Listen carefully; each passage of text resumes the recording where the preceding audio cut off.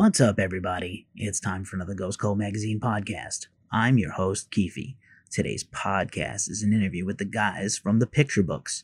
Their recent album, The Hands of Time, is out now on Century Media Records. Check it out. The Ghost Cult Magazine podcast welcomes in Philip and Finn, the Picturebooks. How are you guys doing? Hey, we're doing pretty good. And where am I speaking to you guys from today? Or where are you speaking to me from? We're in the middle of nowhere,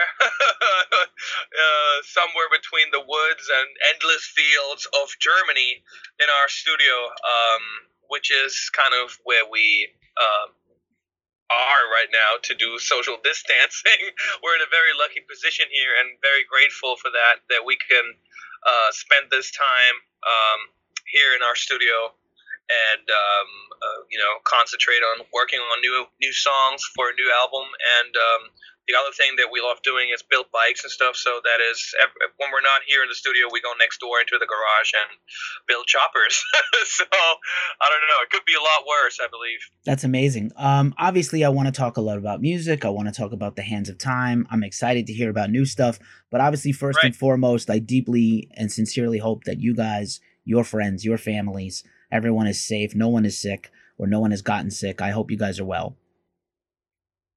We're all well. We're doing really good over here, and we're in a very lucky position to be in a country that is supporting bands. We get financial support and stuff, and that seem to kind of have this whole thing kind of under control. So we're doing pretty good. We're riding motorcycles every day. We're making music. So, like I said, it could be a lot worse. And family and everyone is safe and healthy. So, yeah, very, very thankful for that. Thank goodness. I do have a feeling that Europe is going to open up a little more for just society as well as the music business before, let's say, America. We don't know, man. We don't know. I guess we all have to just kind of wing it and see what happens. Indeed. So you guys are working on new music, but The Hands of Time is less than a year old. So obviously I don't want to say downtime because there's never really downtime in this business, but obviously the isolation time has helped you work on new stuff. Were you already writing another new album? We're always writing, even on the road, and I think we're starting to work on the next album as soon as the masters come in from the album that we've just done. When The Hands of Time was over, we never really stopped writing, and we were kind of surprised when we came from this tour that got postponed and everything out of nowhere. We came back home and went to the studio immediately and kind of looked what happened during the time. And we're kind of surprised that there was a lot of songs already recorded, actually, and pretty far, like almost done. And we were kind of like high-fiving each other, going, "Yeah, we got a half album already." But obviously, I don't know. It's kind of inspiring crazy times right now. So it's funny to see how many songs we've written ever since we came back home. And it doesn't seem to stop. There's like new ideas and new stuff happening every day that we're trying to get on tape. And yeah, we're enjoying this. That's awesome to hear, and great that you have the ability to not just be prolific, but to honor that creative spark when you have it. Because I think there's probably a lot of bands that they don't have the opportunity as well as the creativity, and you guys have both. So that's cool. You're right about that, and the other thing though is nowadays, I think especially nowadays, this is something that everyone can do with freaking, I don't know, stuff on your phone. I mean, it's crazy. You can record a whole album on your phone. It's always a matter of, I guess, motivation, and obviously that shit doesn't grow on trees, so you have to force yourself to do that. And I think having the studio here is definitely a plus, because the ideas that we have, we can directly, professionally record them rather than have them, record them on an iPad and do like a pre-production kind of thing. Yeah, you're right. Very cool. I got to give a side shout out to all the music companies like Fender and Korg and Moog who like let people use their apps for free and take guitar lessons. Like, now's the time if you ever wanted to learn a foreign language or pick up that guitar, piano, or drums, go to it. Yes, true. Like I said, motivation doesn't grow in trees. Go out there, show up for yourself, and make shit happen. Yeah, hopefully we'll all come out of this period of time a little more, less worse for wear, and hopefully more experienced and talented. Yeah, I don't see the reason why this shouldn't happen. It seems like everybody's wishing for that. So let's do it. It's up to us, isn't it? It's in our hands. Indeed. So to talk for a little bit about the Hands of Time, and obviously you're already working on the next thing, but I felt like Hands of Time was really like a peak for you guys, and I'm excited to see where you go from there. But if you had to compare the new material to the last record, are they similar? Is there new stuff you're working on? Obviously we can't hear it, but maybe you can talk a little bit about that. We can talk about it. We don't want to talk about it too much because we don't want to give away too much. Sure. We're always up for anything new. We're not the kind of band that is scared to try something new. At the same time, experimenting too much can be kind of bad too, because sometimes you end up making a really cool idea. You put too much in it, freaking make overdubs like crazy and throw freaking synthesizers on top of that and triple the vocals and I don't know how many times you're playing the guitar and put them to the left and the right and all that stuff going on and at some point you're just making too much and it just ends up into this like, I don't know, orchestra of bullshit and nobody needs that. Sometimes less is more. So what we're really concentrating on and that's something that we've learned over the years is to really concentrate on the real good stuff. When it's good, it's good. It's you can sing a good song a cappella, and you will hear the potential of the song when it's a good song.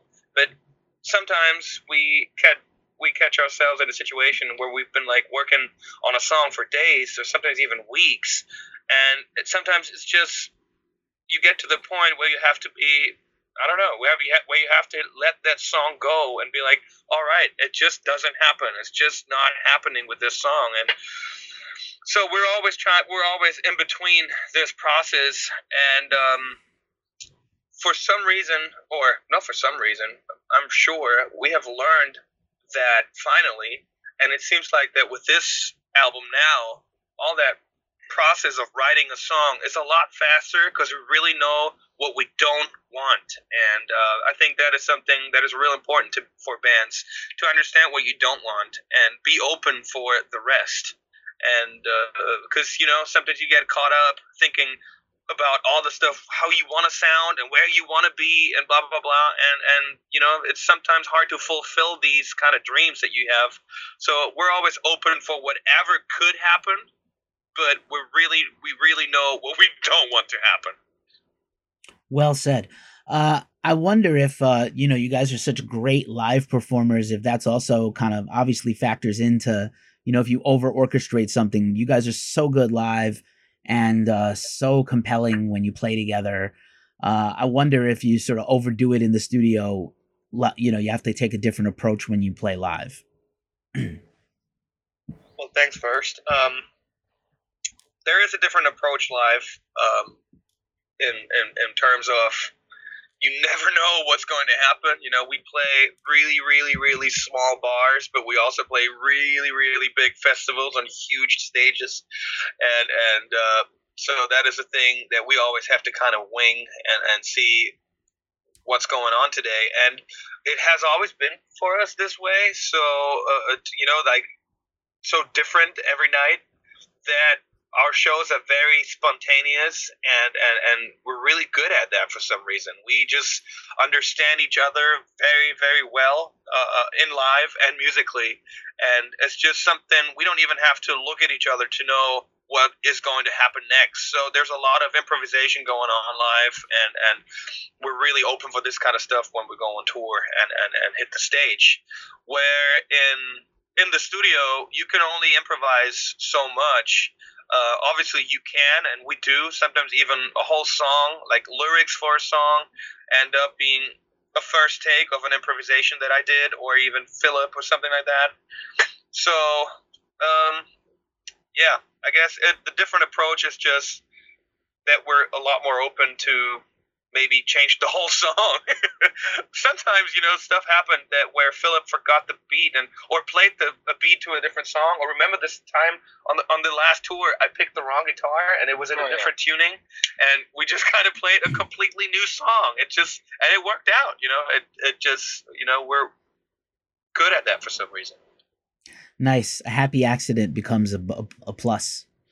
It always does. With the right intention, you can always make a mistake or an accident, something cool. The audience really doesn't know anyway. Like, we really don't know. No, are they just messing around tonight? I don't know. They're improvising. Cool.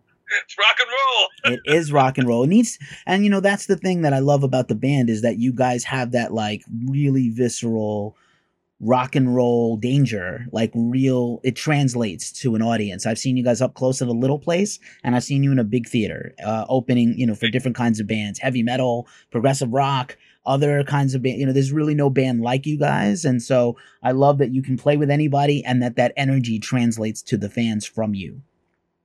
Right. Yeah, I'm glad you see it that way. But we feel like, from our perspective, even audience-wise, it's rad how people from different parts, from different scenes, from different, I don't know, parts of the world and whatnot. It's crazy how everyone kind of, on our shows at least, kind of comes together and seems to agree on us.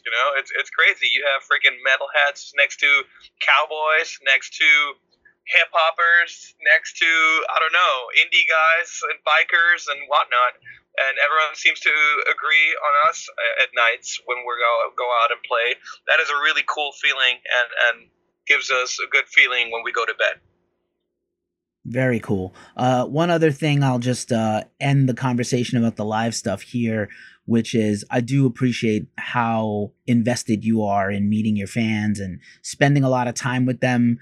I feel like as we, the problem is the digital age makes music very available, but then we don't have as much, access to bands anymore. And so I love that you guys, I've seen you spend like an hour at the merch table just signing everything, talking to everyone, thanking everyone. Like, it's pretty amazing. After you performed, you got to be tired, and I appreciate that a lot. It is something that we love to do, though, and me personally, I don't understand how other people don't want to do it. Obviously, sometimes there's nights where you're a little sick or really, really tired, and at first you're going, oh man, I can't do it right now. But then when you do it, it's the best feeling ever. It's so much better than to go into an empty backstage and be by yourself, and I don't know, this is probably one of the saddest places you can end up after a rock and roll show, especially like a picture book show.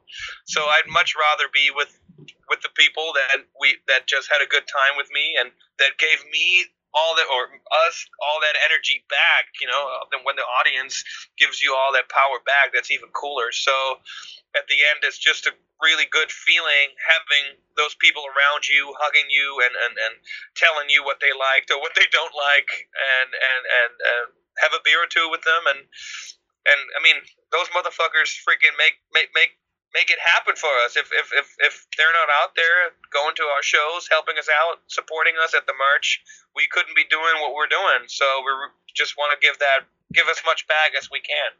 And for a bunch of bands, this may be not the coolest thing to do, and they play it cool and don't play an encore and all that shit, but we're just not that way. We're just, I don't know. That's not in the cards for us. We didn't work our asses off all these years to now, pretend like we don't care. So uncool when bands act like they don't care, or they're too cool to care. Ugh, the worst. Because they care. They have to. If they don't care, they wouldn't be doing it anymore. Yeah. The fans, everyone in the industry, especially in times like these, if you're not doing it for the passion or for the love, you're not doing it for the money. Nobody is. There's no money in here. I mean, a little bit, but maybe a little bit enough to somehow make a living. So don't pretend like you don't care or you just do it for the money or whatever. Everyone that is in here or listening to this podcast right now is passionate for music or for art, and that's cool. Let's not play freaking hide and seek here. Let's just enjoy it while it lasts. I mean, in a time like this, especially, we all, I guess, feel the need and the urge and the importance of music and concerts and all any other cultural stuff that you like, art shows, museums, and whatnot. And, I mean, appreciate it while it's there because, there might be a new pandemic coming up real soon and we won't be seeing bands for another year.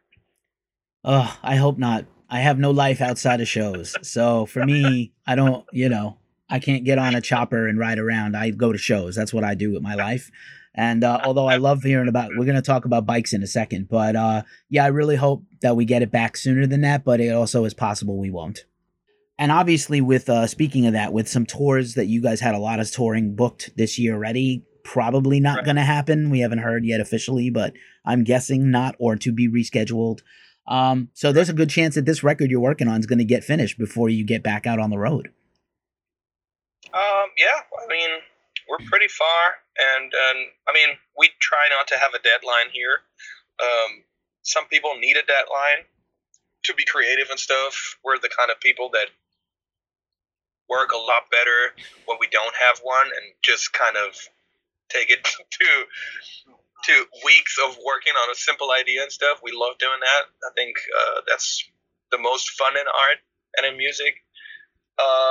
Yeah, let's just hope it's not going to take that much longer until they open up. And I mean, that's the cool thing about this studio here, because we can always come back here and record even if we're touring, especially in summer. Usually it's just festivals on the weekends and we're free during the week from Monday to Thursday or something. We usually spend that time here in the studio and then play the festivals on the weekend, which is, I guess, the coolest thing ever. Totally. Yeah. I'm feeling, that loss, the festival loss here. We've canceled the few that we have, and I obviously saw a lot of the other ones getting canceled out there. But this gives you more time to work on music, and I'm super excited to talk about bikes with you guys. I know a lot of people have probably asked you, when did you pick up a guitar or drumsticks? But I want to know when your fascination with choppers began. When did you start working on them, and as well as riding them? Well, I guess it didn't even start with choppers. I mean, there was always a love for choppers. We as a child, you just think they're cool and stuff, and people in the family ridden motorcycles and stuff, and I always thought it was cool. I think the same thing with you. I know your uncle. Yeah, he used to have a Harley. Yeah. So we were kind of around bikers and stuff, but it all started for us with Vespas, like scooters. We were too young to ride big motorcycles and stuff, so we started with scooters, and this was actually the funnest times ever, just going out skating on Vespas and riding them way too far, and because there's a cool ramp, I don't know how far away we rode those guys, and they're really slow, but it was fun. And then at some point you're like, man, I need a little bigger bike. And at that time, Philip and I really got into choppers. And I remember just we were both pretending on the Vespas to ride choppers. And it must have looked so funny because we're pretending to be those badass biker guys on these really ugly scooters. And so, yeah, it just kind of started with Yamahas, Japanese bikes that we get really cheap over here in Europe, and just kind of customize them and completely change them from a stock bike to, I guess, a chopper. And the thing that we always did was, let's make this bike look like a Harley Davidson. And at some point, we were over making bikes look like a Harley Davidson. At some point, we needed a Harley Davidson, and so we started buying really old stuff, old Harley stuff, like, and then build out of all these like swap meet finds and whatnot, build a bike out of them, and because we didn't want to spend too much money on it. And then there was Harley Davidsons, and now we have a ton load of Harley Davidsons in our garage, to the point where the company Harley Davidson got into the band and is supporting us like crazy and gives us bikes, and we play their shows. Like, they have like Harley Davidson shows, and we headline there, and it's just a really cool community to be around with, and that supports the bands like crazy. And I don't know where we would be without them. That's amazing. Harley Davidson is like an iconic brand, and it's awesome that they still have kind of a hand in the, you know, the culture today, that they want to work with you. That's amazing. Yeah, I mean, that was for us especially kind of crazy when they gave us a call and kind of told us that they love our bikes, and if it would be possible to make an old school chopper like we ride and the ones that we build, and kind of make that with a brand new engine. And we said yes, but we didn't know how crazy those new bikes are. They're computers. They have freaking USB cables in them. And so the bikes arrived here, and we're like, shit, we need help. And then we, with a little help from European's biggest Harley dealer, who are very good friends of ours, they're called Thunderbike. We built two really cool old school choppers, but with a brand new Harley Davidson engine and frame. And that was a lot of fun. That was a cool project. Awesome, man. Please more press photos of the two of you on your bikes. We need that. We need that badassery back into rock, man. Yeah, okay, cool. I think about all the bands that actually ride, and I think about like John, across all of music and heavy music, right? Like, whether it's Rob Halford or John Schaefer of Iced Earth or you guys, it's like there's definitely something, it adds a little something to you, like to the mystique of the band, like, oh, we also are legitimately like in the culture. We're not just taking a photo on a bike. This is my bike. Like, I love that, man. Yeah, a lot of bands pretend to be, and then, or like almost like a fashion shoot, have a bike in there. But yeah, for us, we're bikers. We ride and build bikes, so it is a different thing. Yeah, I'm glad you see it that way. Yeah, years ago, we rode down to Portugal on the bikes to play a show, so it was quite a ride. Yeah, it was quite fun. Did you sleep out under the stars with a bedroll, or? Hell yeah. So, yeah, we had, it was 2 weeks of riding all over Europe. We're up north, and so Portugal is the furthest you can go south. And it was in Lisbon, and yeah, we rode those guys down there, and Pops was in the van in the back with all the equipment, and Philip and I in the front on the bikes. It was the best time ever. Just camp out, bonfire, make some freaking curry and whatnot. We did some really good food on that trip, and the cool thing was, at some point you're just kind of by the ocean the whole time, and it was a crazy ride. And then we arrived at the festival, and that was right by the beach too, and played there in front of, I don't know, what was it, 9,000 or something people, and it was just freaking crazy. And then I don't know. Yeah, we try to do this as much as possible, because we're playing 200 shows a year, so there's not a lot of time for bikes or skateboarding. So we always try to combine it as much as possible.